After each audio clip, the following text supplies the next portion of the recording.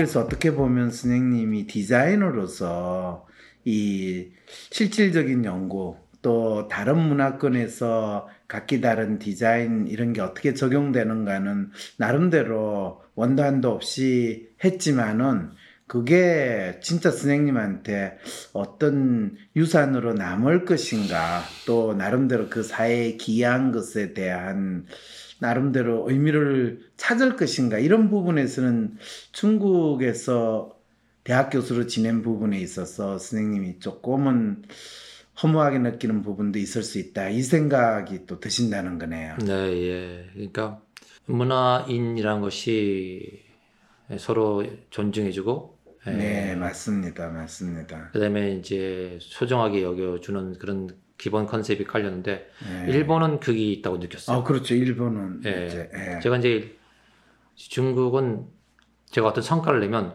수고했어. 나 더 내. 이게 패턴이에요. 그렇죠. 천리만 행군하듯이. 네. 예.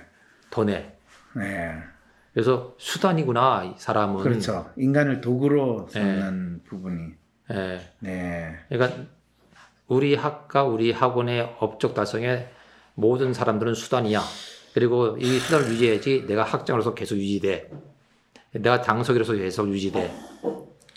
그래서 더 한다는 게 자꾸 의미가 없다는 걸 자꾸 느끼게 되는 거예요.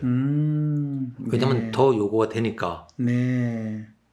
그러니까 좀 인정을 받고 싶은데 그 인정보다는 요구치가 올라가니까 이제는 이제 슬쩍 중국인 교수들처럼 꼬리를 내리죠. 그리고 나서지를 않고 가만히 눈치만 보죠. 그러니까 중국에서 학과회의를 한다. 네. 학원회의를 단과대학교 한다면 앞에 쫙 몇십 명이나 앉았는데 내가 80에서 90%는 핸드폰 보고 있어요. 그렇죠. 그렇죠. 네. 그러니까 앞에서 소위 말하면 이제 뭐 당석이라든지 학장이라든지 네. 뭐 학과장께서 열심히 뭐 PPT 보여주면서 얘기를 해도 떠들어라. 예. 그래서 저는 또를 이야기해서 우리 이야기를 하고 있는데 예, 전혀 다들 관심이 없는 듯한 느낌으로 그렇죠. 예. 위에 있는 당의 높은 사람이 하는 게 법이라는 생각이 딱 들 때가 있어요. 이거야 하면 거기에 대해서 이렇게 그렇죠. 당의 말을 따르고 당에 뭐 이렇게 충성한다. 조금 이게 거슬린다라든지 그런 이야기는 절대 안 되죠. 안 예. 되죠. 나는 가끔가다 당석이한테나 우리 학장한테 좀 뭐 이상하지 않냐는 식으로 하거든요. 이거 정 안 맞는다 뭐 이렇게. 어떻게 보면 중국 교수들이 깜짝 제 행동에 놀랐을 거예요. 제가 지금 제가 좀 제정신이야 이 정도로. 네. 세상 사람들과 내가 다르다고 느낄 때, 나만의 특성, 나만의 마음을 알고 싶을 때, 이해받지 못하는 나를 내가 이해할 수 있는 방법, WPI 검사. WPI 검사를 통해 자신을 알고 자신감 있게 하루하루를 살아가세요. 검사는 황상민의 심리연구소 사이트에서 하실 수 있습니다. 대한민국 대표 심리상담가 황상민.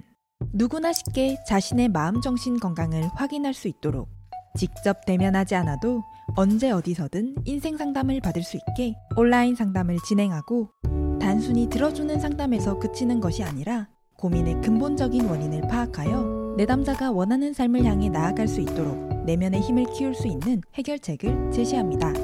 마음, 정신, 건강 주치의 황상민 박사님께 온 오프라인 심리상담을 받아보세요.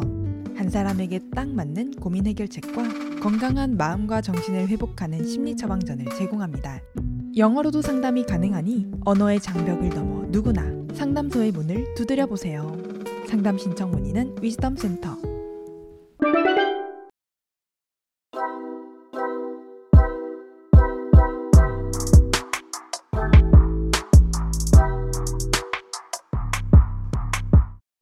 어떻게 보면 중국 교수들이 깜짝 제 행동에 놀랐을 거예요. 제가 지금 제가 좀 제정신이야 이 정도로.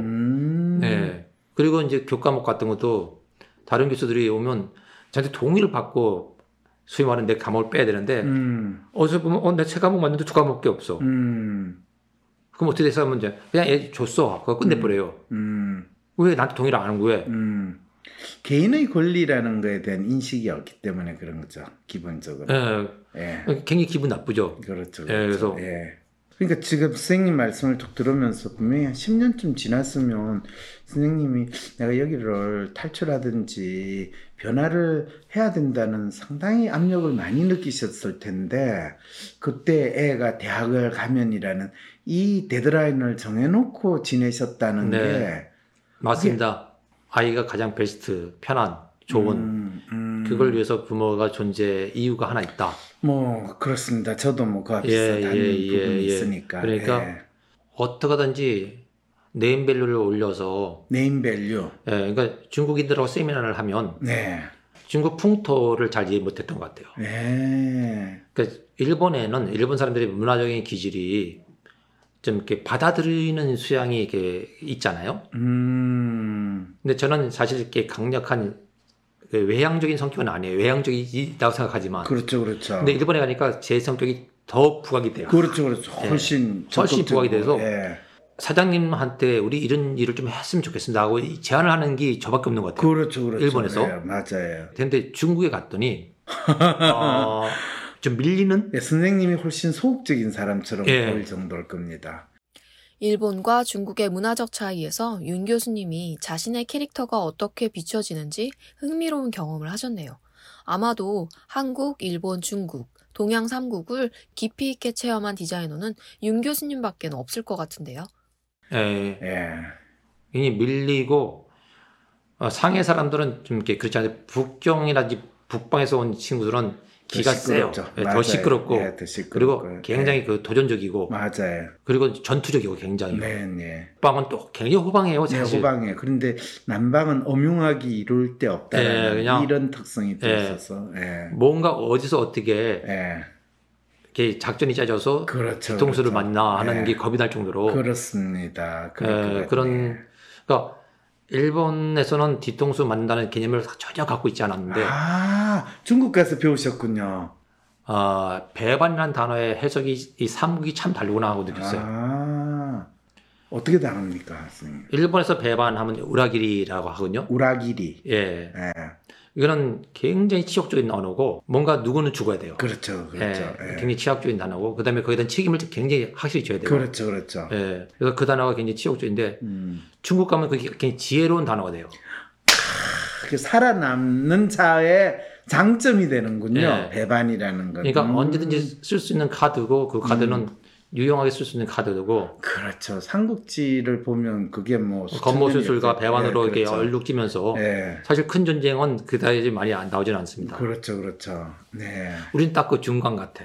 우리 편이 하면 괜찮은 거고 저기 하면 지긋지시고. 그리고 이제 중국이 딱 중간 반도구나 하는 생각이 들면서 중국은 강자가 말하는 게 다 법이 되는구나. 그렇죠. 그러니까 중국에서는 이제 어느새 십수년 살면서 이 서바이벌 하기 위해서는 그 가치관이 지혜로서 형성되고 그것이 손가락 받을 짓은 아니겠구나. 그렇죠. 근데 그때는 내가 한국적인 아이덴티티나 일본적인 아이덴티티가 있으니까 이 아이덴티티 그래서 내가 어느 아이덴티티인지 정체가 분명해야 되는데 이것도 아니고 저것도 아니면 진짜 골 때리죠.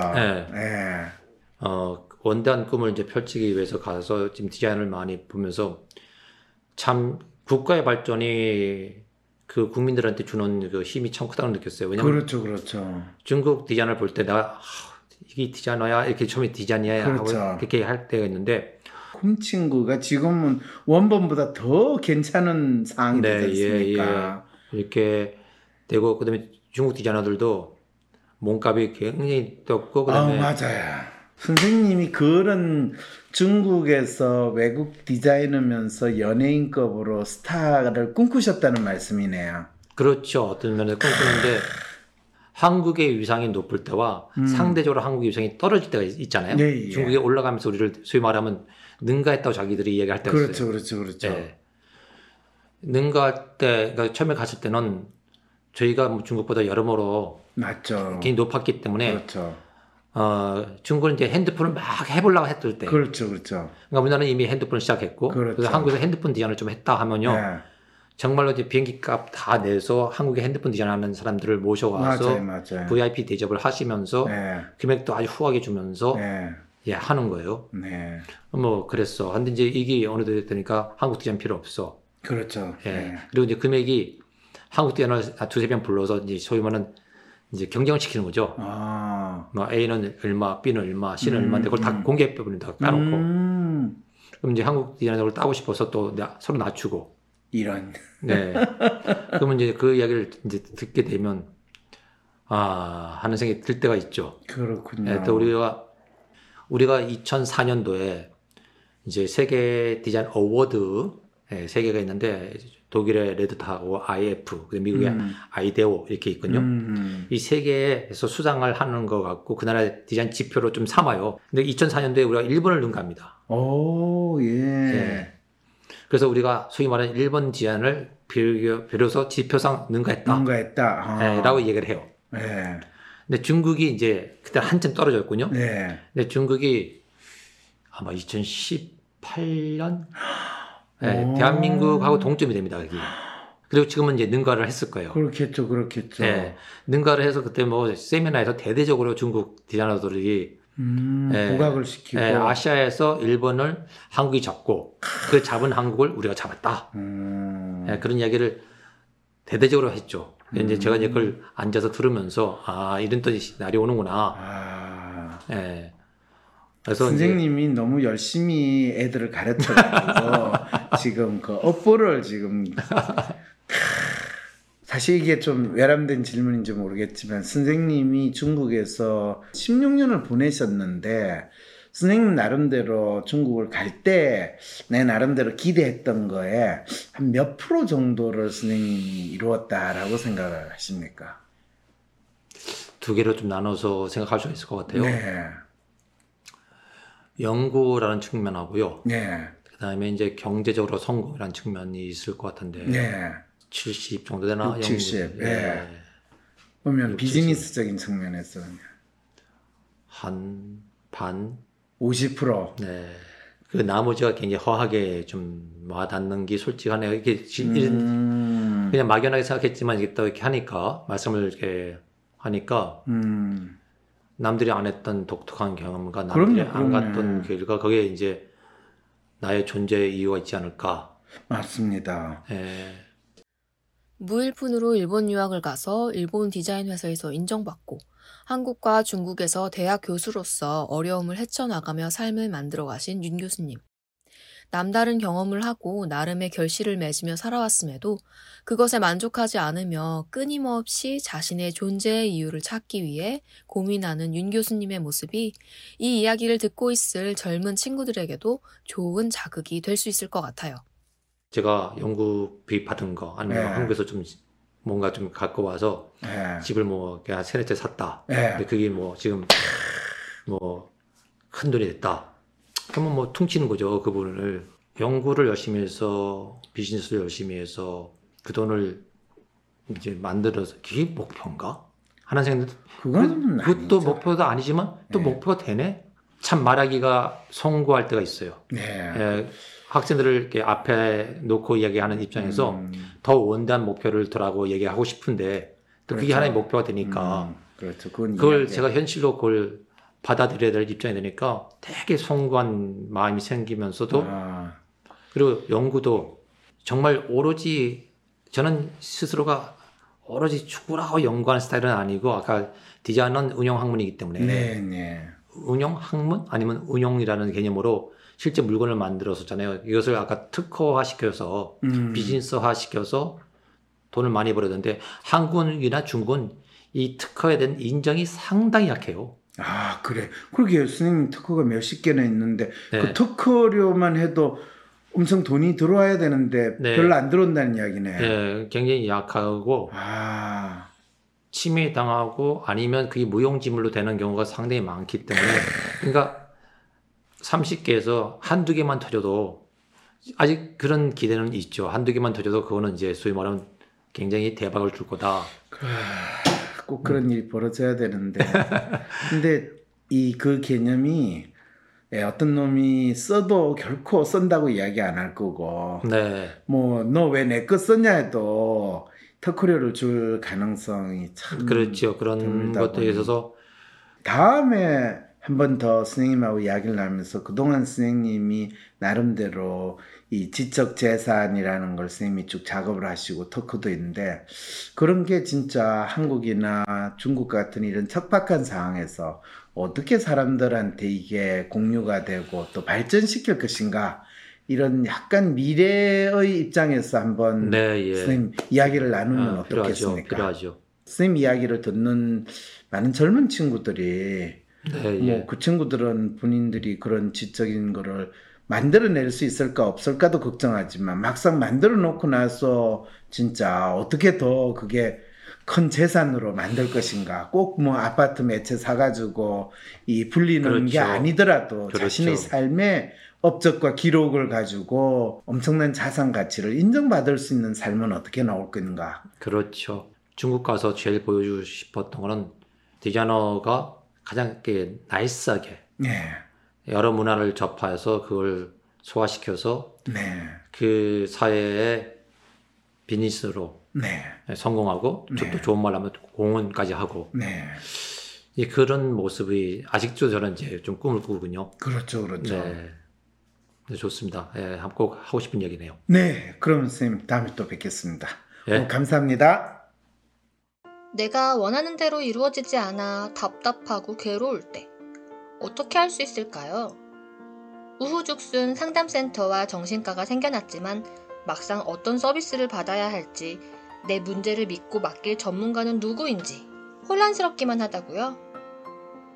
위로나 공감을 넘어 개인의 마음을 정확히 읽어주고 삶을 변화시킬 전략도 같이 찾아주는 전문가, 전문 서비스에 대해 알 필요가 있지 않을까요? 이런 상황이라면 차라리 내가 직접 나의 마음을 알아보면서 나의 삶의 문제나 마음의 아픔을 해결할 수 있는 길을 찾고 싶진 않을까요? 나의 문제도 파악하여 해결하고 또 다른 사람의 삶도 변화시키는 데 도움을 줄 수 있다면 현재 나의 삶을 변화시킬 수 있는 새로운 계기가 될 수 있지 않을까요? 여러분의 이런 상상과 기대, WPI 초급 워크숍을 통해 구체화하실 수 있습니다. 삶의 변화는 특정 유형에 끼워 맞추는 것이 아닌 있는 그대로의 내 특성, 내 마음을 읽을 수 있을 때 시작됩니다. 한 사람의 성격과 마음을 정확히 찍어 나타내어 마음의 MRI로 비유되는 WPI 검사는 한국인의 마음에 대한 연구를 통해 개발해낸 성격 및 라이프스타일 진단 방법입니다. 셜록 황이란 닉네임으로 유명한 대한민국 대표 심리학자, 한국인의 심리를 연구한 황상민 박사님의 직강으로 WPI 검사 결과를 해석하는 방법을 통해 자신의 마음을 알고 문제를 스스로 해결하는 능력뿐 아니라 주변 사람들의 마음을 읽어주는 WPI 상담가로 발전할 수 있는 시간. 당신이 상상하는 완전히 새로운 세상. 이제 WPI 초급과정 워크숍에 참여함으로써 여러분의 삶을 바꿀 수 있는 새로운 기회를 찾을 수 있습니다. 온라인 교육 시대에 새롭게 바뀌어진 WPI 초급과정. 온라인 원격 교육으로 누구나 쉽게 참여할 수 있습니다. 신청하세요. WPI 초급과정 워크숍. 강의 구성은 이렇습니다. 오전에 WPI 상담 코칭 과정 소개, 인간의 성격과 WPI 성격 구조에 대한 이해. 오후에는 멘토와 함께하는 조별 토론과 WPI 상의 5가지 자기평가 유형에 대한 이해. 그리고 황 박사님께서 직접 참가자들의 프로파일을 해석해 주시고 내 사연에 대한 1:1 원포인트 레슨까지 받으실 수 있습니다.